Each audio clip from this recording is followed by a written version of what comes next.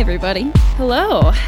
Welcome to No Exit. Welcome to No Exit. It's a podcast that takes place in quarantine. Technically, I don't know about you, Hannah. I'm technically not in quarantine anymore. Now I'm just under the stay-at-home order. Yeah, I mean, it was voluntary quarantine before self-quarantine, and now it's everyone is forcibly quarantined. Right, yeah. I'm not quarantined because I'm sick. I'm quarantined ideally so that I do not become so or make my partner, more importantly, make my partner become so. But yeah, so now we are under statewide shelter in place at least until April 30th. I've seen a couple. Oh, really? Yeah, okay. It's been extended to April 30th. I haven't been paying attention. Yep. Yeah, extended to April 30th. Yeah, time has become entirely meaningless. So. Yeah. Kai has been listening to the news kind of constantly, which is a horror show in and of itself.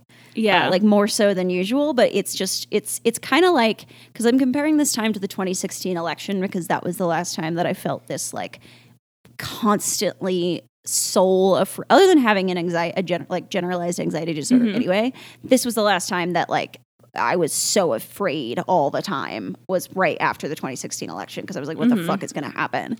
Yeah, but I was really like emotionally overwrought after the election too. Yeah, totally. And I'm pretty emotionally overwrought over this whole situation, I would say.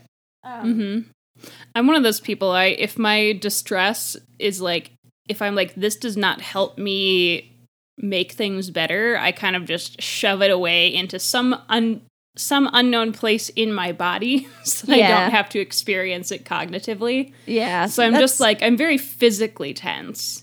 Yeah. And I mean, we've talked before on the show about the fact that I have head trauma and I have memory issues. And so I rely really heavily on context clues to know like what day it is, what I'm supposed to be doing, and like kind of keep myself functioning. And now I'm in the same context all the time. Yeah.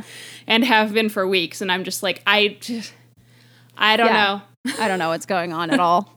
It's just like super foggy all the time. Totally. Yeah, I was doing the don't experience it cognitively, just shove it down deep into my body for the first week. And then my body started getting so bad that I couldn't eat because that's an issue I have with my sort of whole deal. Disordered eating, some might call it. And so I wasn't eating, and then it made my body feel worse, and then blah, blah, blah. I had a complete meltdown this weekend. Also, my period was 20 days late this month. Oh, God. So basically, since for the whole month of March, basically, entirely, because I got it 2 days ago, I was feeling like pre-period, stress out, You're just brain getting fog like more bad. and more bloated. Yeah, more and more bloated and more screaming at Kai for no reason. Like, just no reason. Just more and more like yelling fights about absolutely fucking nothing and then complete sobbing breakdowns afterwards. And then I got my period fucking finally, and the blood that is coming out of my vagina is like pitch black and like solid. It is just like chunks of iron. It is so fucking painful and miserable. But I feel a lot more sane since that happened because I'm like, oh, thank God. Like at least that factor of my hormones being completely jacked is still happening, but at least it was like cathartic to have my period begin. I'm glad. It's bad news. It's bad news. And if I can't talk about the period blood on a horror podcast, then where can you? Where can I? Yeah, I don't know what the fuck world coming to if you can't talk about your period in disgusting detail on your own horror podcast. Yeah, if you don't want to hear about our own blood and gruesome injuries in disgusting detail, you're probably listening to the wrong podcast. Yeah, because I will describe anything. We should have Danielle come on just to talk about her getting her fallopian tubes removed and how she has pictures of them. Oh, I have pictures of my insides. Yeah. I have pictures of my globular uterus. Cool. From the top. Cool. I don't have any photos of it just by itself. I'm really sad about that, actually. Yeah, that's a bummer. Danielle, if you're not, P.S. I'm your host, Wendy Warzone, and my pronouns are she, her, hers. P.S. I'm your host, Hannah Hell, and my pronouns are she, her, hers. Yeah, and we've alluded to it, but I've never explained that I had a hysterectomy last year because I had adenomyosis, which is why you've heard me reference that I don't have a period and can't have children. Yes. That's why. And I have really cool pictures of the insides of me. That's so cool. Yeah, and it is actually, it's very, very cool. Anyway, that's been our little medical aside. Danielle, my lover, Danielle, has pictures of her fallopian tubes in a jar. She got that's cool. her fallopian tubes removed. Yeah, it's cool. They couldn't let her keep them because apparently... Yeah, they wouldn't let me keep my shit either. Sometimes you can get away with it, I've heard, if you claim it's for religious reasons. But apparently with this specific surgery, I will stop talking about surgeries after this, unless the thing we're watching is about surgeries. Who knows? It's not. I didn't think so. And so anyway, so apparently there was a period of time because doctors, especially historically predominantly male doctors, don't know anything about the bodies of people with like ovaries and uteruses and or vaginas or any combination of those things. Yeah, they used to call it bikini medicine, and they just assumed that the only differences between males and females was the parts of the body that were covered with a bikini. Yeah, and that was a specialty. Yes, and which is not even to get into gender essentialism and how... Yeah, and let's not... I mean, we don't even have to discuss that a real horror, thing. So anyway, apparently there's a period of time where people would do... I forget what the technical term is for a fallopian tube removal, but they were doing this procedure, but apparently there's a tendon that like runs right next to the fallopian tube that looks a lot like it, like some like minor, not super needed tendon or whatever. So because doctors, again, don't know anything about the reproductive system of people with fallopian tubes or any systems, we're for a period of time removing that tendon instead. And so there were this rash of people who had gotten this surgery done and somehow still got pregnant, which if you have actually had your fallopian tubes removed is physically impossible. Yeah, it's impossible. And they removed this tendon instead. Yeah. So that's horrifying. So a bunch of people sued evidently. And so now if you have this procedure, they have to send them to a lab so that they can test it afterward and make sure that they actually took the right thing out of your body. They are little, it's like spaghetti. Yeah, they look like weird spaghetti, noodles that are also, I mean, they look like, honestly, any organ in a jar looks like an organ in a jar. It just, it all kind of looks like an organ in a jar. As Wendy can attest to. You don't have any organs, though. You just have whole animals in jars.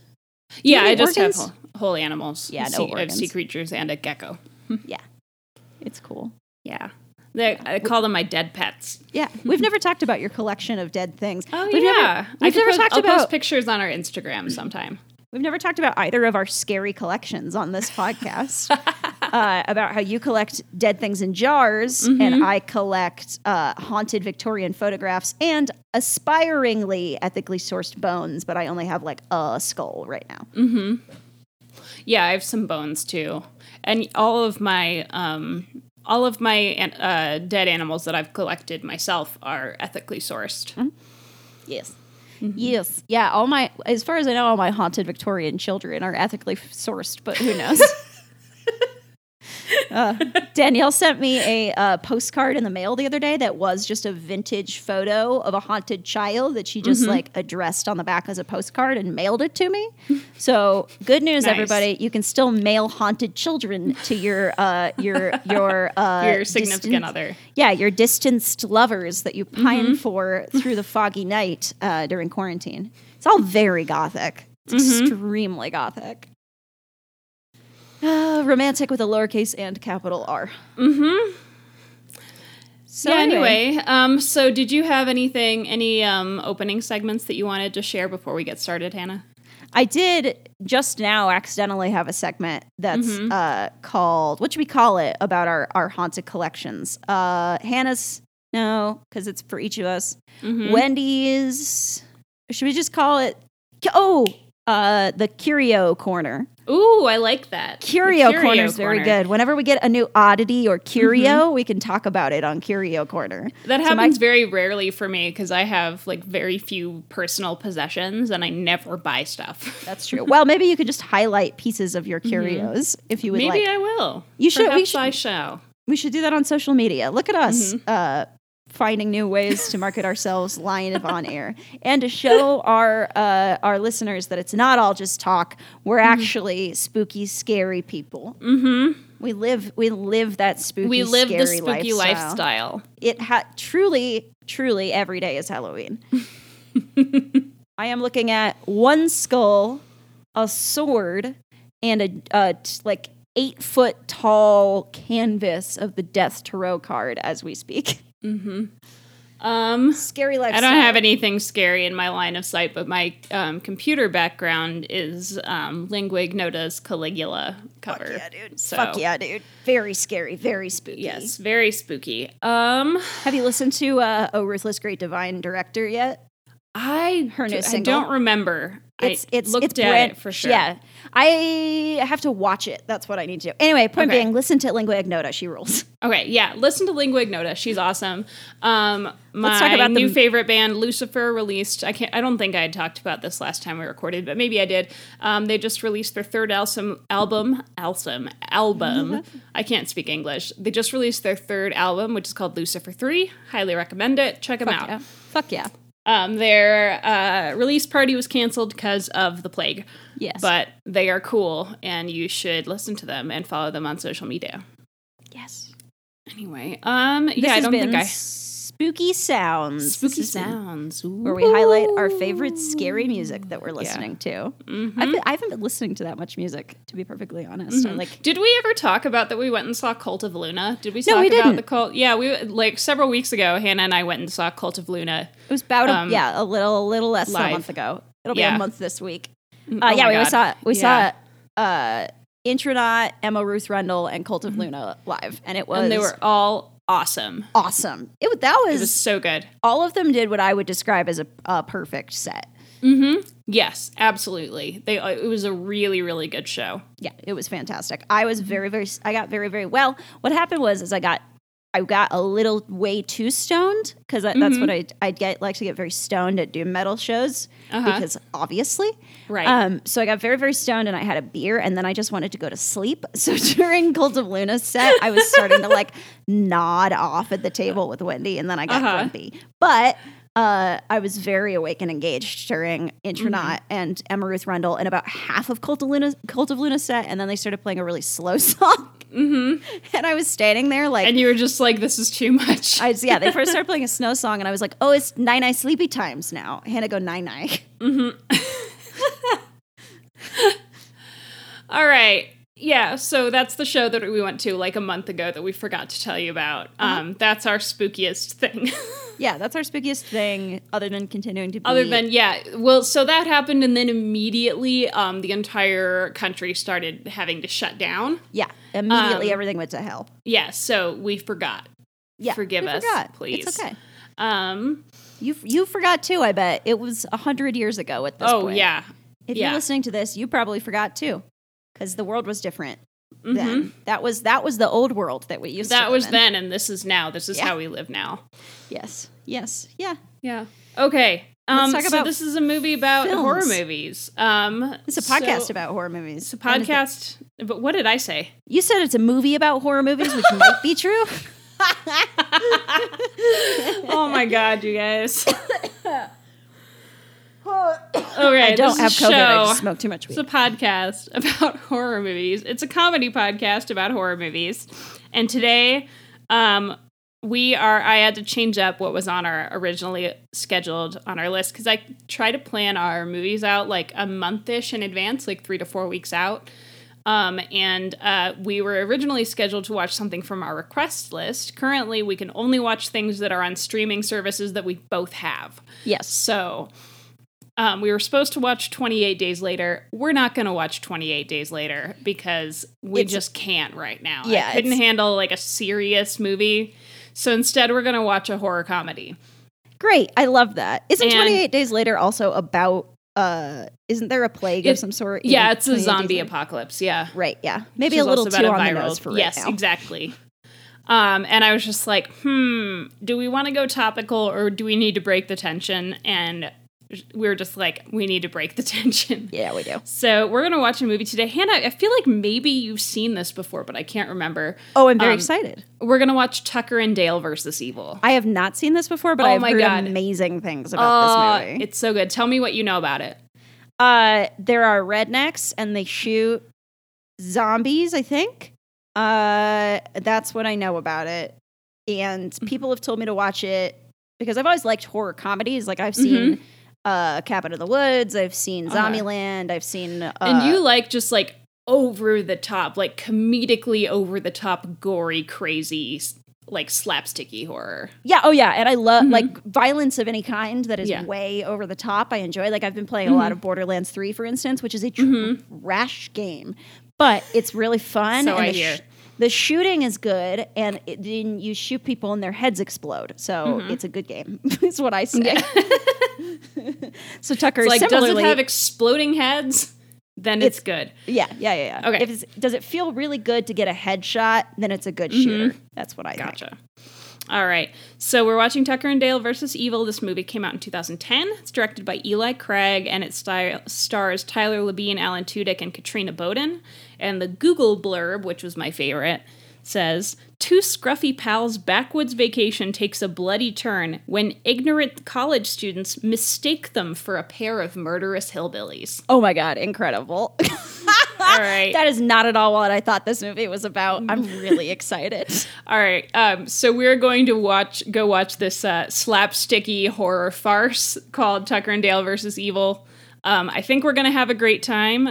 You should pause this and go watch it too if you're in quarantine, because you deserve it. I promise. You do. All right. We're going to go watch the movie and we'll be back afterwards.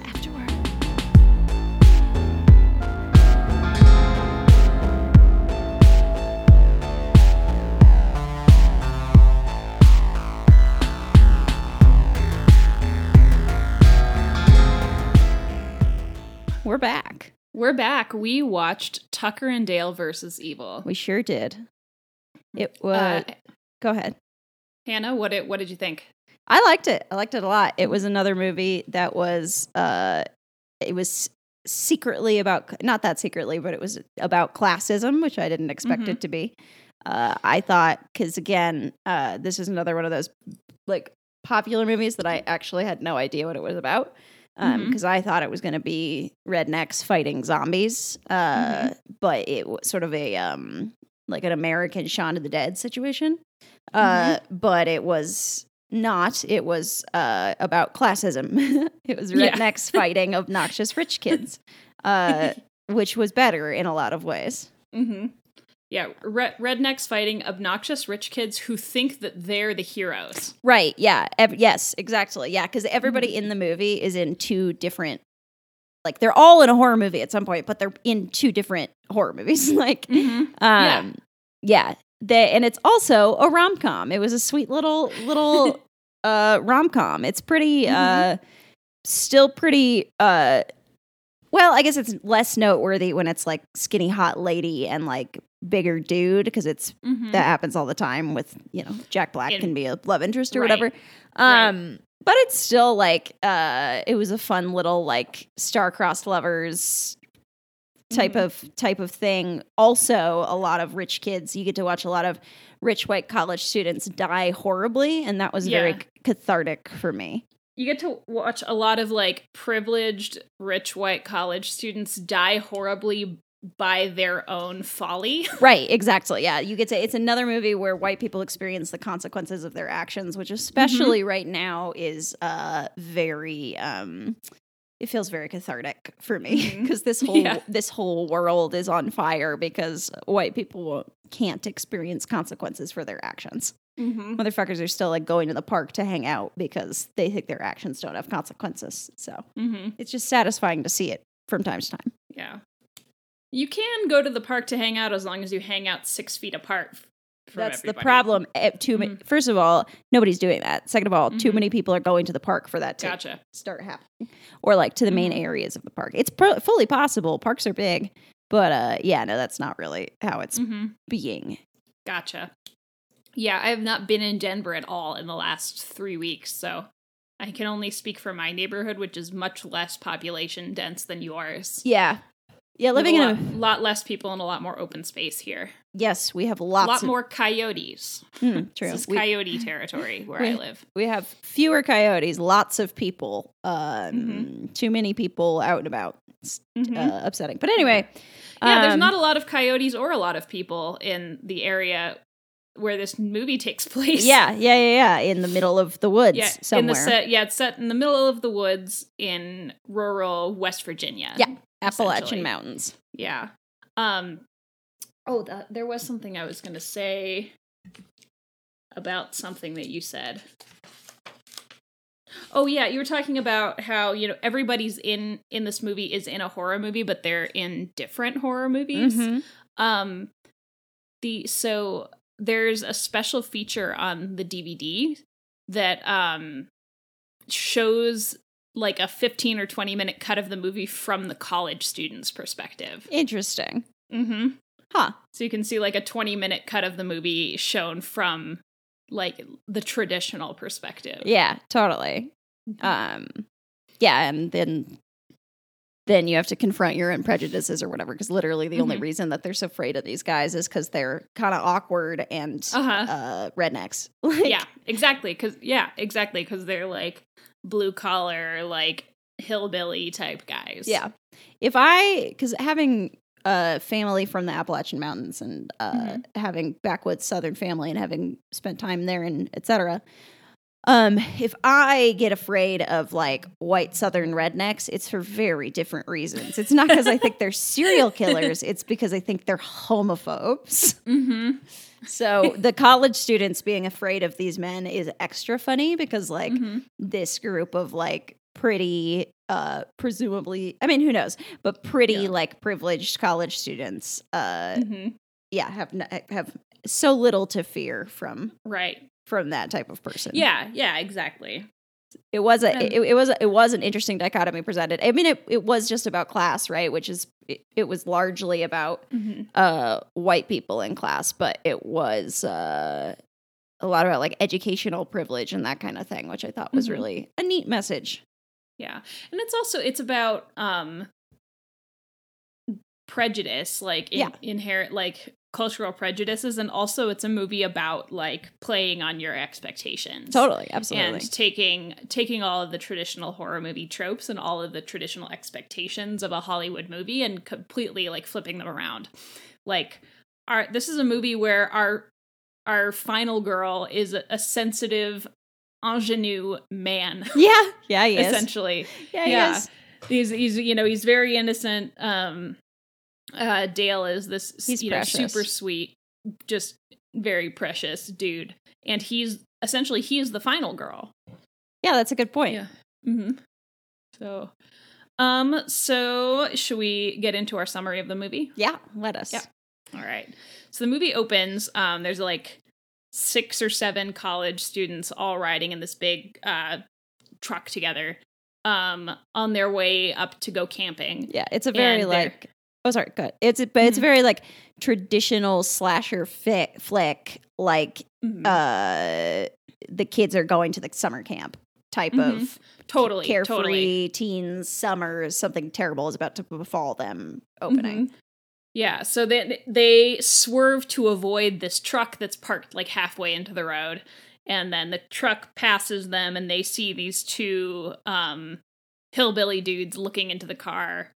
At them, and they're just like, oh my gosh, those guys were like so creepy, and they're just like, oh my god, guys, we forgot the beer. Yeah, and then they're all upset about it, and then it cuts to our heroes, Tucker and Dale, who are just dudes. They're just sweet dudes. They just want to go to their vacation house and hang out. They've just spent all of their money buying this vacation house. It's Tucker's dream to own a vacation home, and he's finally got it, and they're gonna go see it for like the first time. Yep. And I think they're boyfriends, but that's neither here nor there. I want to challenge you on that, just because I think that in media we need to see more like healthy platonic male friendships, because there's the fear or there's the assumption that any two men that are close friends must be gay. Yeah, that's totally fair. I as a gay person, like to queer all the media I watch because it makes me relate to it more and care about it more. So I hear what you're saying, and in my head, they will remain boyfriends. Okay, that's fine. Your headcanon is your headcanon. Yeah, and that's your own business. Yeah, I'm not actually arguing that that's supported in the text. I'm just saying I decided that they're boyfriends. I don't think they're portrayed as having a romantic relationship at all, or a sexual or whatever. Like, I think they're definitely platonic friends, but in my mind, they are boyfriends. Okay.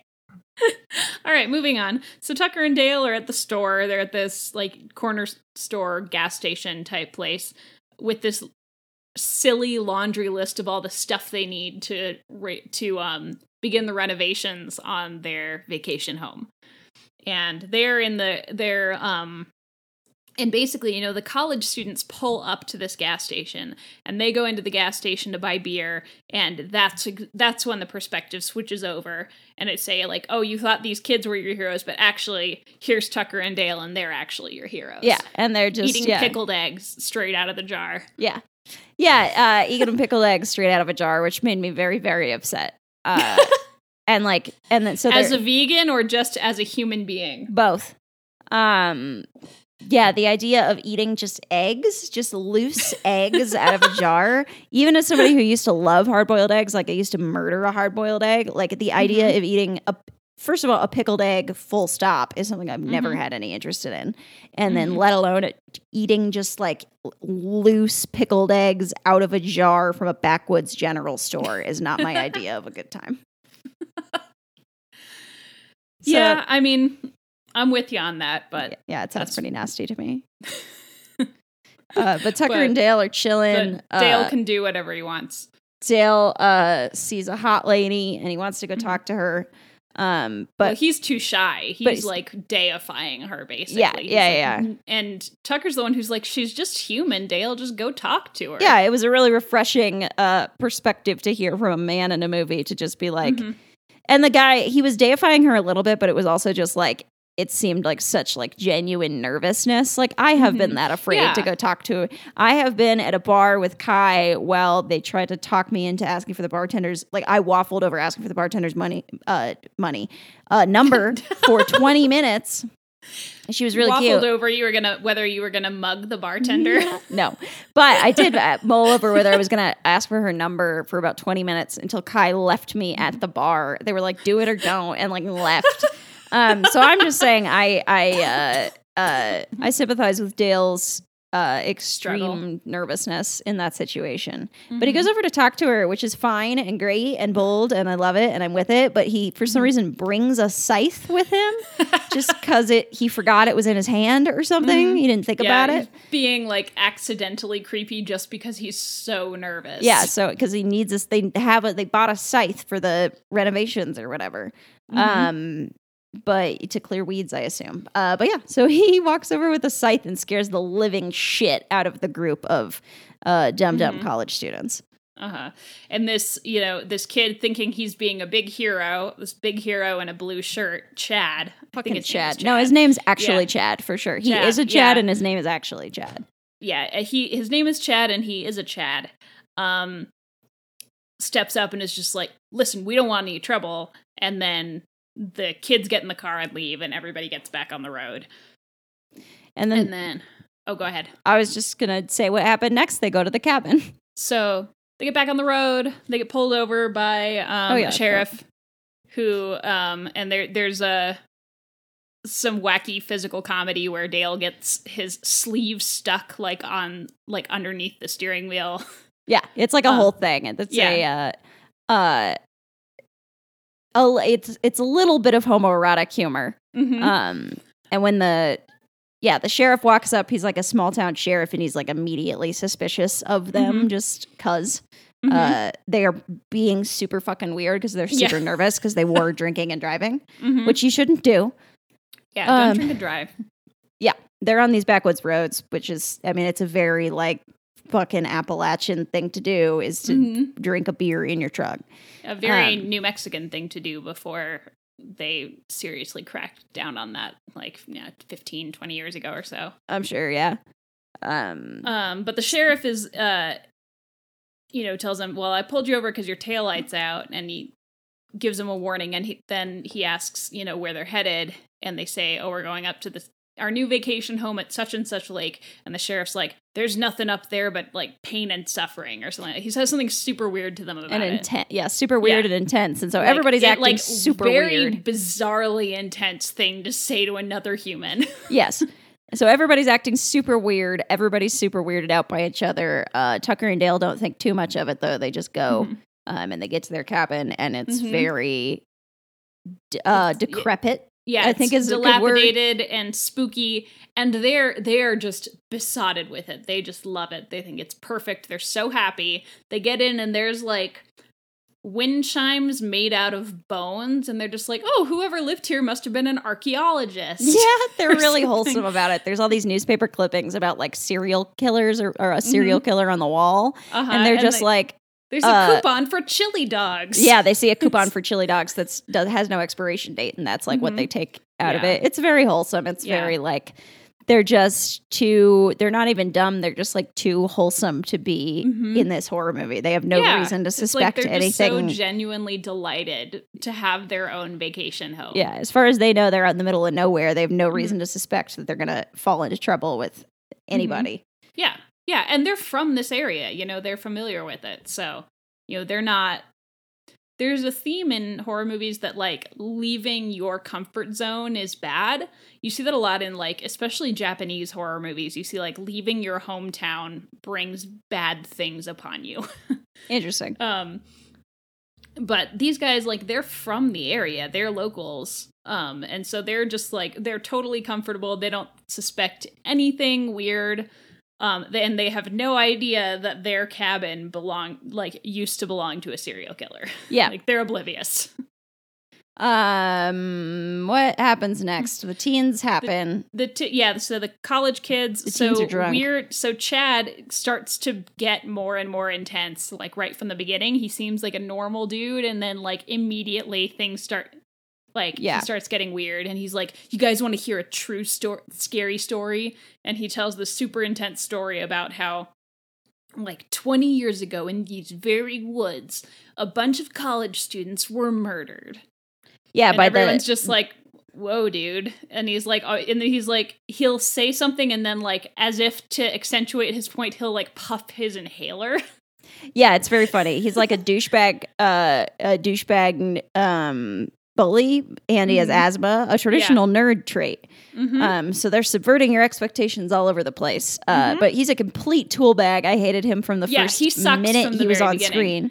From the first second he was on screen. He sucks in the same kind of way that characters in especially older 80s horror movies, dudes in those movies were like that, and nobody called them out for it. But Chad is constantly getting called out by his friends. So, he tries to hit on Allie, and he's super creepy about it, and she's just like, no thanks. Okay, bye. Yeah. You're being really weird, and, leaves, and... Yeah, that scene was a little intense. That scene was wicked uncomfy, because he does get, right up in her neck and shit, and it's and she's very just, violating and upsetting. Yeah. And she's very violated and upset by it. But it is nice to see he's with a group of people. They're all tools, but even his shitty friends know that he is he's the worst. A step too far. Yeah. However, they do still hang out with him on purpose. Yeah. So I have very little sympathy for people who know somebody's the worst person in the world and they still hang out with them on purpose. It's I think it's possible that they did not know just how much of a freak show he was until this trip, because he has a psychotic break. But that's a spoiler. We'll get to that later. Yeah.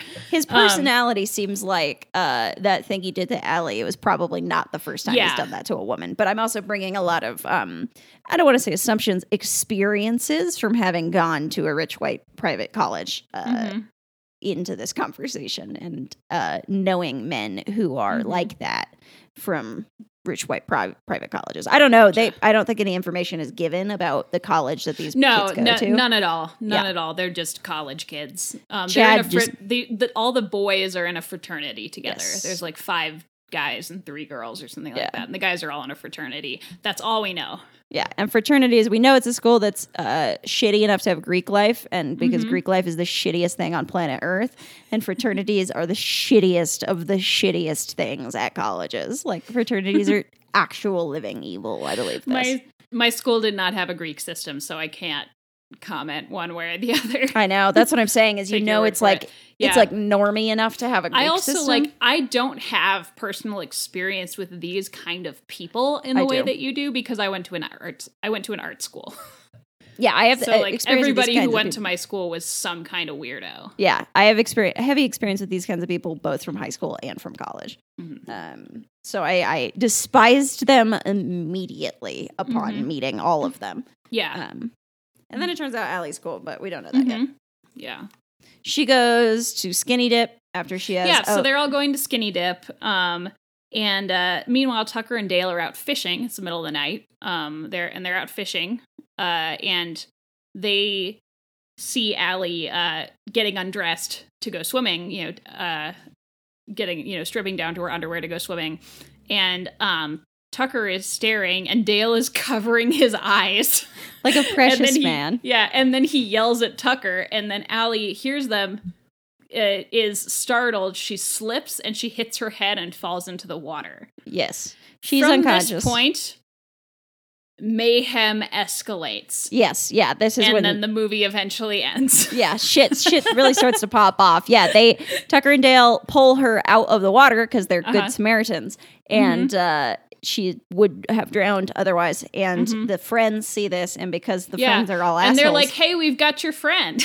Yeah, but they hear, "We got your friend." Yeah, what they hear is, "We've got your friend," and they like, they hear it as a taunt when actually they're just like, "Hey, your friend is unconscious. Please yeah, your friend has been injured. Get her." Yeah, they're all drunk and high, all the college students also, so they're just like not in a place to reasonably process anything that's going on. Yeah, meanwhile, Tucker and Dale are just drinking PBR, which means they're completely sober. Yeah, they're drinking you can't get drunk off of PBR. Appalachian water. Yeah. Whereas... it's what you drink when you can't drink the water. Just saying. Yeah, that's true. That's what I'm telling you. Appalachian. I wasn't kidding. Like their beer is Appalachian water. But the college students actually aren't drunk because they forgot the beer. They are wicked high. No, they went because they stopped to drink. They stopped to get beer. Oh yeah, that's right. That's why they were at the gas station. That's right. And then they also got high. Anyway, the kids freak out, start screaming, and run away. And Tucker and Dale are like, "Well, that was weird." Yeah. And so they take Allie back to their cabin. They put her in bed. They put clothing on her because she's in her underwear and put her to bed. There's a cute scene where she wakes up and Dale has like made her breakfast. She's initially terrified because she thought that they were murderers because she was swept up in the zeitgeist.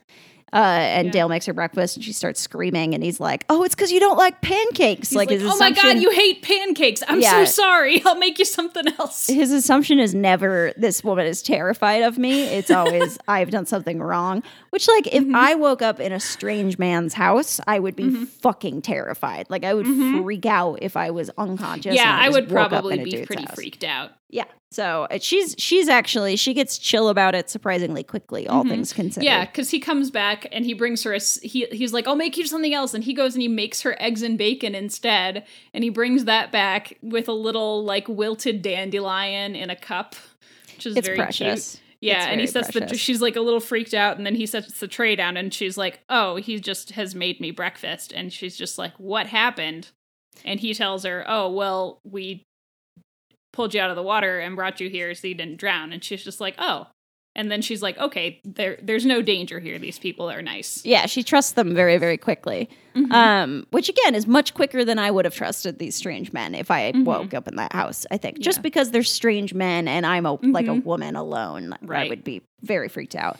But the college students quickly jump to making a plan to get Allie back and to like stalk and kill. I don't know if they're trying to kill the rednecks at that point, but they are trying to. They're trying to rescue her. Yeah, they're trying to rescue her from whom they assume to be monsters. So they go to spy. They're going to go spy on him because one of them's going to go knock on the door, and instead, what happens is Tucker accidentally saws into a wasp's nest. and starts, and he's still with a holding chainsaw. With a chainsaw, yeah, and he's still holding the chainsaw. He doesn't just drop it, which is very responsible of him, but he's also too freaked out that he keeps his hand on the trigger and just he's running from these wasps that are stinging him. Yeah, while he's waving this chainsaw around, screaming bloody murder. And the kid's like, "Oh my god, run for your lives!" Yeah, and so they sprint away, and the one kid sees that homeboy's getting stung by bees and understands immediately before he gets speared through the chest by a tree. So he's the first death of the movie. All the deaths in this movie were very, very good. There's some pretty fantastic gore in this film. Yeah, it's gore, and it's gory, but played for laughs. So it's really actually not all that gory, all things considered. Yeah, totally. It's just fun. It's fun gore. Yeah, because all of the deaths are so absurd that it's hard to take it too seriously. Right, exactly. That's what I'm saying. So homeboy impales himself on a tree branch. Yeah, all the deaths are really fun in this movie. So homeboy impales himself on a tree branch.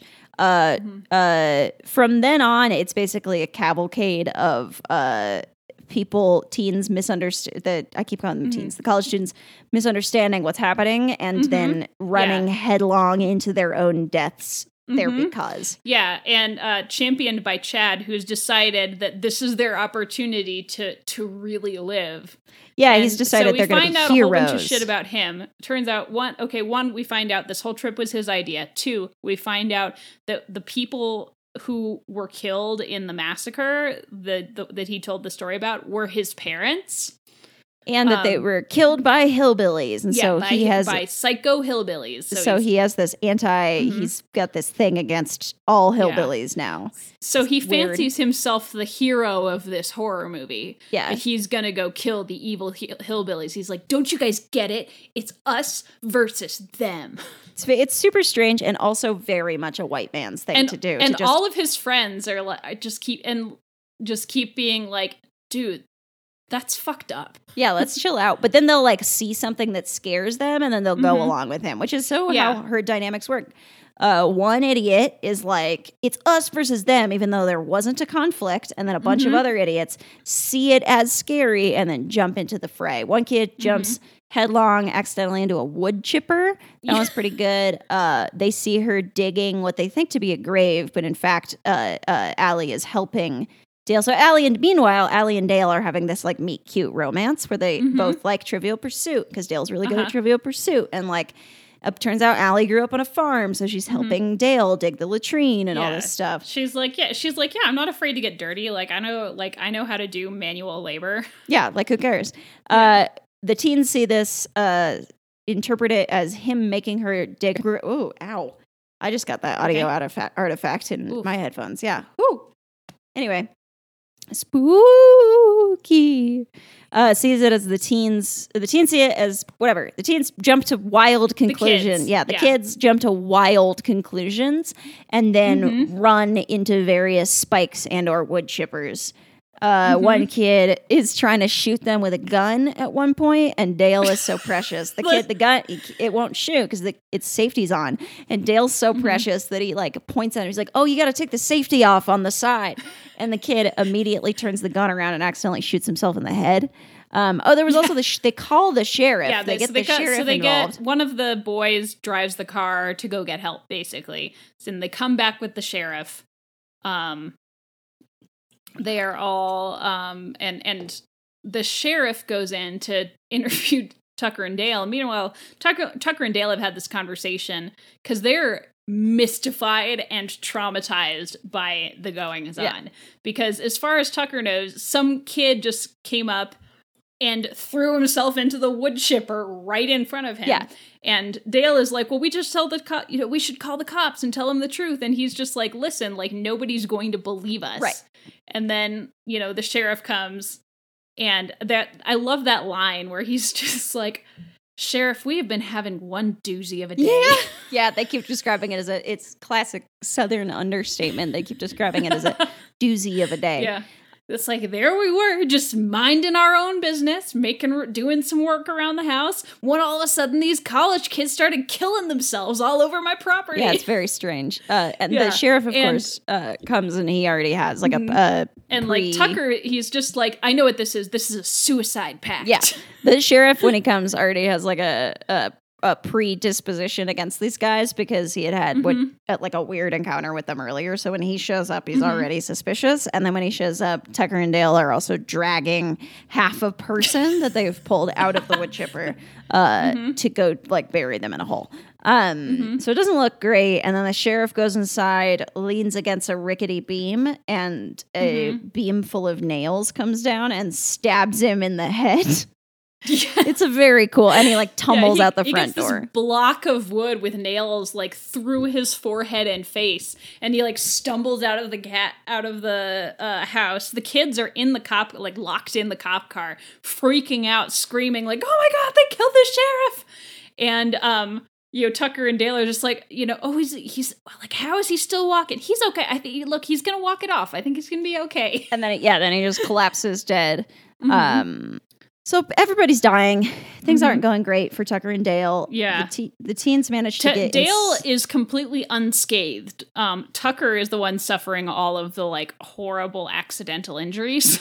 Yeah, Tucker's been having a day where he got stung by bees, and then a kid threw himself into a wood chipper and stuff, and a guy does die on top of Dale, and he's pretty shook up about it. But yeah, Dale is fine. Yeah. And meanwhile, Allie has suffered another head injury because Dale accidentally knocks her unconscious with a shovel. Yeah, it's pretty bad. She's fine. It's like very, like nothing seriously bad happens to either Dale or Allie the entire time. They're like miraculously okay. Yeah. Well, nothing seriously physically harmful. I would argue that very bad things happen to them. Very emotionally damaging things happen to them. But they emerge from the movie physically unscathed for the most part. Like, got some cuts and bruises or whatever. But they emerge from the movie not dead and not like fucked up. Yeah. There's a shootout. So they're trying. So Chad, asshole Chad, is threatening to kill Dale's dog Jangers. I forgot the dog's name. Played by Weezer the dog. Is a very cute, Jangers is like one-eyed, floppy-mouthed mutt. Yeah, it's maybe not one-eyed. Maybe just looked one-eyed. Yeah, I think he has the normal amount of eyes. I think he just got crinkly eyes. And Dale's just like, if you kill my dog, I swear to God, I'll get really mad. Yeah, he's so cute. I'll get really mad if you do that. So, Tucker tries to free the dog. Tucker gets kidnapped by the boys. Yep. Dale goes to rescue him. Chad is getting increasingly psycho. Yeah, Chad's freaking out. Chad's like, we got to burn the house down. We got to kill him, blah, blah, blah. Yeah. And Chad cuts off 2 of Tucker's fingers. Yeah, to send a message to Dale and Allie after Tucker gets kidnapped. Yeah. Allie wakes back up. She asked Dale what happened, and Dale just starts crying because he's so overwrought by all the things that have happened.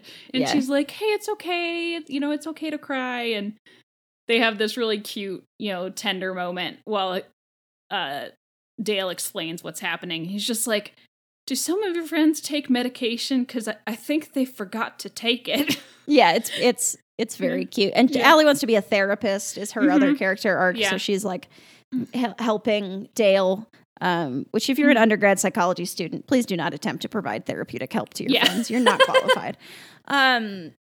You're on the way to someday becoming qualified to do that. Dale goes to rescue Tucker. He gets all badassed up. So he goes to rescue Tucker. Tucker stops him from walking into the trap that the kids have set, which is like throws a sharpened pole at him.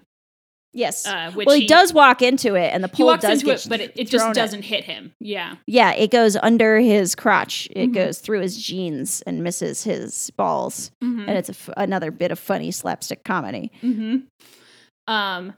He gets Tucker down, I think.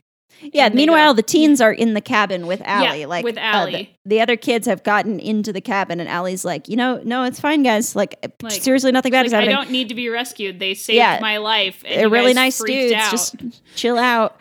And Chad will hear none of it. So Chad starts like dumping gasoline on the cabin and shit. When Tucker and Dale get back, some events transpire. And one of the friends is just like, oh my gosh, Ellie has Stockholm Syndrome. Right. They decide that she has Stockholm Syndrome. Because that's something that you can get in one day. Right. When Tucker and Dale come back, Allie has Chad and Dale sit down at a table to discuss their issues, which is very funny. Chad then reveals about his parents being murdered and all that jazz. And Dale just says he doesn't like being judged. Well, what he says, he's like, first, I'm sorry about what happened to your family. Like, that's awful. Yeah, and he's genuinely really sorry. I didn't have anything to do with that. I was a small child. Like, yeah. Yeah, it's very reasonable and well rationed, and Dale is just a really like emotionally complex character. Like he's very like just well put together. He's very emotionally intelligent.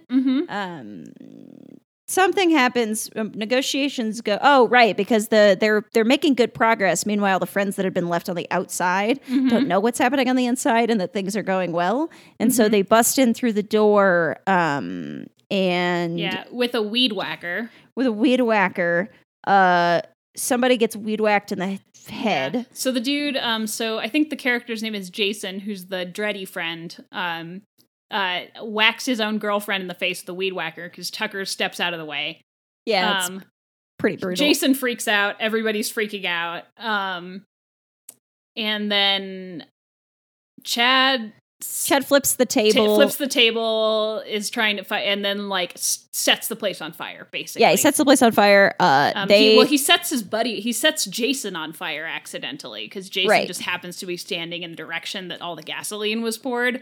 And then the chick with the stripper shoes, who's smoking the entire time, the white chick with the bad extensions, like grabs a jar of what looks like water, but is actually paint thinner, and throws it on Jason and makes the fire even worse. And it makes it very freaking out, and she's just like finally is just like shaking and crying, and just like lights a fucking cigarette and is just like, I'm done with this. Yeah. So the house blows up because there's a bunch of like chemicals. She's still inside of it. And the house blows up. Tucker, Dale, and Allie get out of the house. Okay. Yeah. A house blows up. We think Chad's been taken care of, but he emerges from the rubble with like a sort of Two-Face situation going on. He's got like half his face burned away. He takes a puff from his inhaler and screams like a maniac. And they're just like, all right, let's get out of here. Yeah, they're like, what the fuck? So I forget what happens, but they get in the truck, so they're trying to drive away. Right, that's right. In Tucker's truck. Dale's driving. Dale's not watching the road. Crash into something. They crash into a tree because they're driving through a forest, and Dale's not looking. Everybody gets thrown out of the car. Dale and the dog are both fine. He wakes up because the dog is licking him. Tucker is on the ground next to the car, and Chad has come and taken Allie and kidnapped her.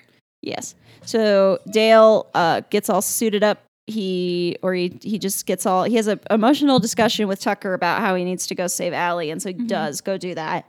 And he finds her in this like abandoned lumber mill, and she's tied to like a big table saw. It's a very like Snidely Whiplash style setup here. Right. She's literally like rope tied to like a table saw. Like you know exactly what's about to happen when you see somebody rope tied to a table saw. So Dale comes in. He like gets all these like he puts like those logging crampons on his shoes, and he like puts a welding mask on and shit, and gets all badass. And then he busts in to save Allie. A big climactic battle ensues, and the expected sequence of, oh no, he's turned on the power and Allie's going towards the saw. So Dale is both trying to fight Chad and also release Allie. Chad kicks him full on in the face with both legs, which has to hurt so bad. Yeah, that's got to be a pretty big bummer. Yeah. Dale throws this hatchet, and it's really badass, and it like cuts the hatchet like miraculously Allie. Cuts the rope that he couldn't untie that's holding Allie down, and she gets off just in the nick of time.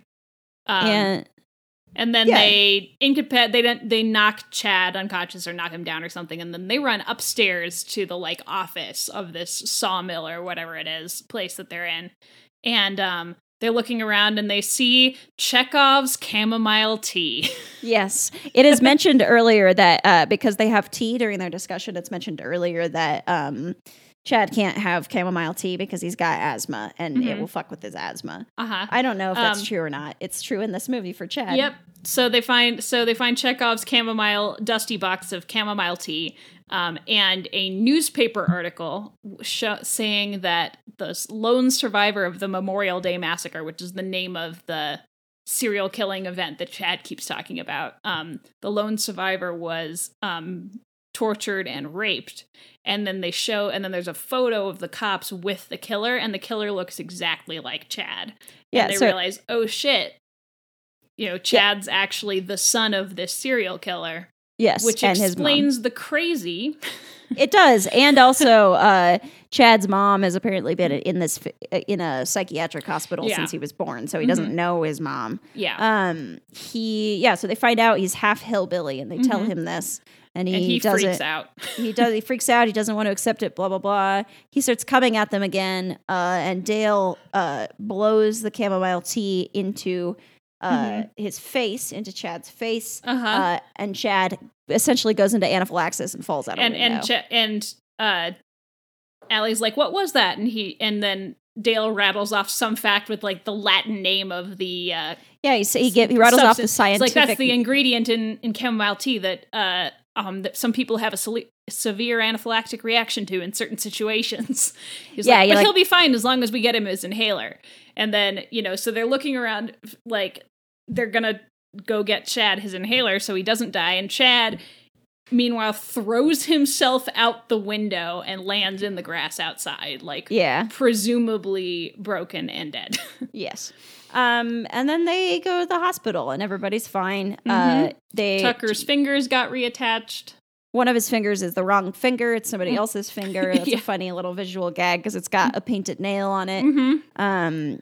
He has this whole talk with Dale where he's like, well, Dale, did you ask her out about Allie? And Dale's like, oh, no, I couldn't get up the courage. And then at the end of the scene, he's like, but surprise, we're going bowling tonight. And so then it cuts to Allie and Dale just bowling, just having a nice time as homies. And then Dale starts to tell Allie that he likes her, and she's like, I feel the same, and the kiss. And then this other hillbilly starts going buck wild in the background, and he doesn't even go buck wild on purpose. He just goes and tries to talk to another woman. And somehow accidentally knocks this woman unconscious, and another hilarious misunderstanding begins to ensue. Yeah, and Dale and Allie look over at it and are just like, Dale's like, no, I don't care. Dale's like, I'm not getting fucking involved with this, which is pretty great because these people only accidentally wound up in this horror movie. Tucker and Dale did nothing wrong and just ended up in a horror movie. Lost their vacation home that they just spent all of their money on. There's got to be some kind of hopefully they were insured in some capacity. Hopefully they made a protected purchase. And that's Tucker and Dale versus Evil. It's a good film. It's very wholesome, very lighthearted, and plays with a lot of expectations. Yeah, it's about expectations and judgments, especially based on class and appearance and level. And there's a line in the movie that says there's a difference between intelligence and education, which is such an important thing that people forget. That just because somebody isn't educated doesn't mean they're stupid. It just means they didn't have the privilege to go to school. Yeah. I think it's so Dale has very low self-esteem, but is just like a really good guy who's obviously very smart and just doesn't believe that he's smart. And they because they're playing this like Trivial Pursuit. I think they call it Trivia-up or something like that. Yeah, it's like some non-copyright infringement. And Trivial Pursuit. Dale is just insanely good at this game. He's got a really good memory for facts. And and that's when Allie says that she says, there's a difference between intelligence and education. Right, because he starts to say, I got a weird brain because I'm dumb as hell, but I can remember facts. And Allie's like, everything that's not I've dumb. ever heard. Yeah. Yeah. And Allie's she's like, that's that not sounds dumb. pretty smart to me. Yeah. Yeah, because Dale has a like not photographic, but like both he's got photographic. a really good trivia memory. Yeah, he's got a really good trivia memory, and he just remembers things that people say. Like he's got a really good memory for trivia about people, as like real people, as well as like Trivial Pursuit trivia. Like he remembered from an offhanded comment that Chad had asthma and was allergic to chamomile. Yeah, it's cool. The hottest was, I don't know, Allie was pretty fucking hot. The hottest, the reporter at the beginning was also really hot. And in the flashback, there was a woman who was really hot in the flashback murder scene. Fun fact about the reporter who's at the very beginning and the very end, that's actually the director's wife. And the director is the guy playing the cameraman. Ha, that's fun. I think for me, the hottest was probably Jason, the dready friend. Cool. I thought he was the best looking, but Allie's also pretty hot. She's also just like that actor. I don't remember her name, but she's just Katrina Bowden. Cool. She looks like either I've seen her in something or she like looks like another actor that I find hot. I don't know. She looks a little bit like Amber Heard. Maybe that's what I'm thinking of. I don't know. I don't know. There's a couple of other actresses who I think have that same kind of look. Yeah, totally. But either way, she's really she's also very good looking. Oh, we forgot to mention this is one of my favorite parts is at the end, Dale gives Allie a gift of a pink bicycle helmet. It's so cute. And it's like, I think you should just wear this from now on. Yeah, it's like a funny, thoughtful gift that's like, haha, we met because you got a head injury. In 2 days. Allie is shockingly both alive and functioning normally. And fine, after receiving 2 head injuries that knocked her unconscious in the span of like 24 hours. Yeah. Which as somebody who's had a severe concussion, when that happens, you can die. You could super die. And if it happens even once, you're kind of out of commish for a minute. Like you are not back on top of it. You are definitely not playing Trivial Pursuit. Yeah, you're not playing Trivial Pursuit. Trivial Pursuit, it is actually very, very bad. Let's talk about concussion safety for a minute. They do the right thing in that they let her sleep the whole night, which is what you're supposed to do. You are not supposed to wake up somebody who has a concussion. Take it from me, folks. Well, you're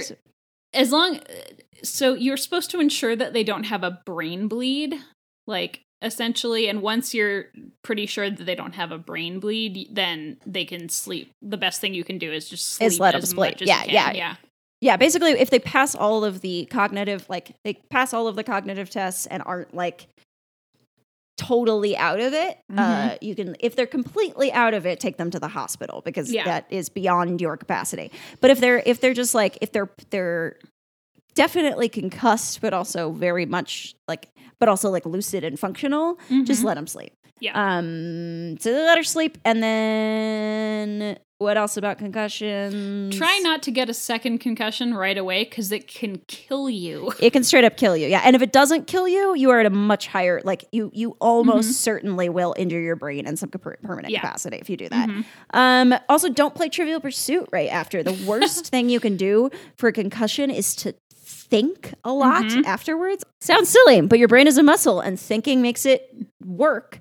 And so playing Trivial Pursuit would be a very, very bad idea after a concussion because it would make you have to actively think about and try to recall information, which is not, you want to be like, you need puzzles. You're supposed to be on cognitive rest. After you can do puzzles. You can do a coloring book. You can do anything that doesn't make your symptoms worse. Yeah, basically. Yeah, if it hurts, stop. And you can't do anything with screens really at all. Well, that's not a rule. That's just, it depends. Like for me, when I had my concussion, I couldn't use screens because it hurt my eyes too much to look at them. Yeah. The day when I had a mild concussion last year, and it was enough to take me out of work for a couple of days, but I had a mild concussion, and the couple of days after, it did hurt to look at my phone.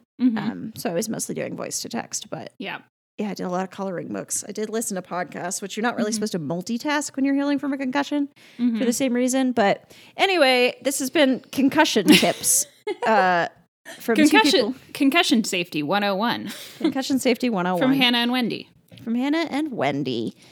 Biggest spook or best spook? What was your best spook? Which I feel like in this one is almost like, I mean, it can be whatever you want, but for me, it's going to be my favorite death. Mm-hmm. I think my favorite spook is the kid who just flies full on into the wood chipper. Yeah, that one's pretty good. That's what I was probably going to say too, because it's Tucker's standing like right by it, and so a comical amount of blood sprays out at him, and it takes the wood chipper like a while to grind to a halt as Tucker is just screaming, covered in blood. And the two girls are on the other side of the wood chipper, also getting splattered in blood. Yeah, there's a lot of blood going around in that scene. That was my favorite spook, I think. I think maybe my runner-up would be the kid who just shoots himself in the face. Yeah, the kid is, The level of misadventure in this movie it's like at an 11 the whole time. Yeah, it's a wacky comedy of errors, but with a lot more death and dying. Who was the worst dressed was definitely Chad. Chad was wearing a popped collar. Yeah, polo. never trust a man with a popped collar. Yeah, Chad looked like a parody. Anymore. Yeah, me too. Chad looked like a parody of a man named Chad. All the fashion was pretty bad though. Like even Allie's early 2000s fashion with like the rolled down jeans or whatever. I wasn't super into. That was not a look I particularly liked. I think that was, she's wearing Dale's clothes, so I think she has tied them off in ways so that they will fit her better. Totally. It was I know what you mean though. Yeah. I mean the jeans that the actor was wearing were women's jeans. Yeah, definitely. I think that one seemed to go out the window pretty quickly because she was definitely wearing women's tight jeans. So the the fashion was a little dated. It was in that era where it's all that the fashion didn't look good then, and it doesn't look good now. Yeah, and it's never going to look good. When did this movie come out? 2010. Yeah, so I was gonna guess 2009, 2010 based on how everybody looked, which is to say bad. I lost my train of thought. Who do you think was the worst actor?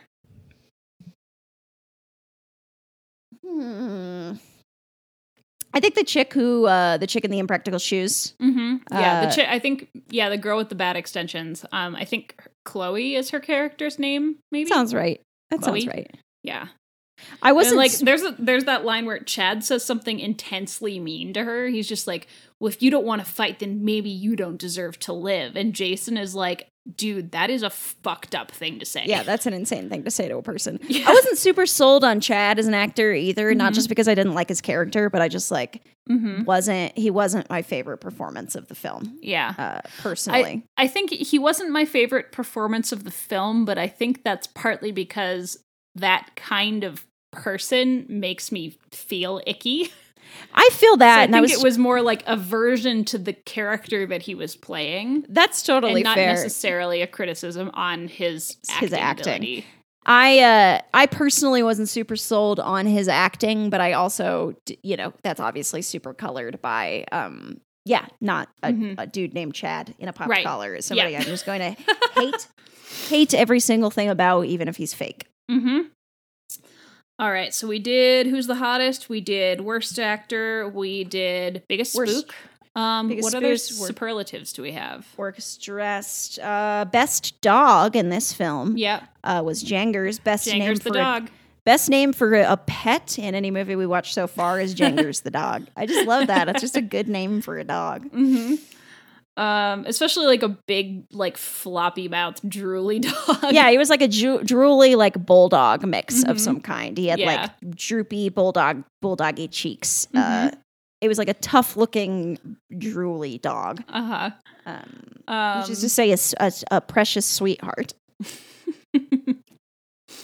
I think that's I feel. Are those all of our segments? Is that really? Those are the those are the superlatives. I think that's it. We just haven't done it in a while because we didn't do superlatives for The Ring. That's true because it was we had enough stuff to talk about that we didn't have to. The Ring was very artsy and thoughtful, and so there was a lot of this. Is a very fun and funny movie, and it is thoughtful. It was more thoughtful than Yeah, it was thoughtful. It had a it wasn't as literally American Shaun of the Dead as I thought it was going to be, but it did have sort of an American Shaun of the Dead energy with like these just kind of hapless dudes. Except the difference is that the dudes in Shaun of the Dead are not very good people, and the dudes in we don't know anything about them outside of the context of this film. But Tucker and Dale seem to be pretty decent dudes. Yeah, they're kind and they respect women. Very good people. Yes. Yeah, a sequel for this movie was pitched and a script was written, but I guess the script was like super disappointing, so it ended up getting scrapped. But I'm glad that they scrapped the idea of a sequel rather than make a bad sequel. I completely to a movie agree. like this. Yeah, I completely agree. Because like, don't tarnish the legacy of such a wholesome horror comedy. A wholesome and delightful horror comedy. Yeah, I feel like every trope subversion and everything about like the way this movie plays with your expectations, I think is just really, really well done. And there's nothing really I can say that's wrong with this movie. No, I really liked it. Except for that chick's hair extensions. Yeah, they were really bad. Gripe. And it was also 2010, the time of really bad hair extensions. Yeah, really cheap college student hair extensions. Yep. It looks. Yeah, and also like all these girls are like in the water and then come out with their hair still perfectly curled with a curling iron. Yeah, it's pretty funny. It's that I think is the most unrealistic part of this movie. Some continuity situations. I think that it is more likely that someone could accidentally fling themselves headfirst into a wood chipper than that you could get in the water and come out with your hair looking like that. Oh yeah, completely. I think it's from what I gather, it seems like it's pretty easy to accidentally fall into a wood chipper, and that's why they're so. Yeah, it's actually like surprisingly easy to hurt yourself by accident. Yeah, it's not that surprising for me. With like a gun, if you don't know how to use one, or like heavy equipment. Yeah. As a person I don't know if you could run headlong into a sharp tree branch and get impaled by it like that, but... Yeah, I don't know if you could run fast enough to... I mean, I guess if you were running, they were kind of running downhill, and so if you were kind of like fall running down a hill, I could see that if you had enough velocity, but yeah, I don't think a human It'd have to be a pretty dense wood, I think. Yeah, and a human being wouldn't be able to just run fast enough to just impale themselves unless they were... very, very like that kid would in those woods would not be running that fast. It's the least realistic part of the film, besides the hair. Yeah. It feels like a good time to start wrapping this bad boy up. Yeah, I was just gonna say, let's wrap this bad boy up. It sounds great. Thanks for listening to our program. You can listen to other shows on the Stick Poke Prod Network where we are. Other programs, such as If It's Gay We Play. Today we recorded an episode about Animal Crossing New Horizons. It's that good content that everyone craves, that Animal Crossing content. You can also listen to By the Grace of Pod Hot, which is sort of on hiatus, but you can listen to the backlog and it's very funny. If you like our program, you can reach out to us, and we would love if you did that. If you have eaten a Tombstone pizza in the past 10 years, if you have gotten stuck at a Sonic drive-thru, if you are or are within a 2-ish degrees of Aesop Rock, plenty of other things. You have to listen to all the episodes to hear if you have any real-life scary stories that you'd like to share with us, we would love to hear those and read them on the show. Always taking film suggestions. Yeah, always taking film recommendations, and we'd love to hear your opinions on the movies that we have done so far for the show. Yeah, watch it along with us. If you want, that would be cool.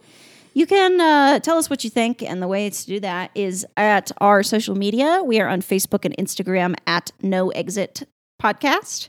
And we are on email. You can email us at noexitpodcast. We're on the email. We are on the Gmail at noexitpodcast@gmail.com. Thanks for listening. And Hannah, do you have any advice to close the show with? First, thanks to Travel Kit for thanks to Travel Kit for our theme song. You can check them out at travel_kit_music on Facebook and Instagram, or www.travelkitmusic.com. And if you are a person who still needs to hear this and you are leaving your home for anything other than what is absolutely necessary, fucking stop doing that. That's not my advice for the program. You have 2 jobs. You have 2 jobs. One is don't die. The other one is don't kill anyone else. Yeah. And you have a bigger main job if you live in the state of Colorado and you are not an essential worker. You have a bigger main job that's really, really easy. It's just stay home. Just stay home. Just stay in your home. And I recognize that I am a person who has the privilege of being in a really nice place to stay. Anyway, point being, I do have actual advice for the... Yes. Tell us, what is your advice to close the show with? This is advice that I wish I had given myself a long time ago, and I've given to multiple people in real life, but I think it holds true to this movie. Don't go to college. And don't turn out the lights. Goodbye. Bye.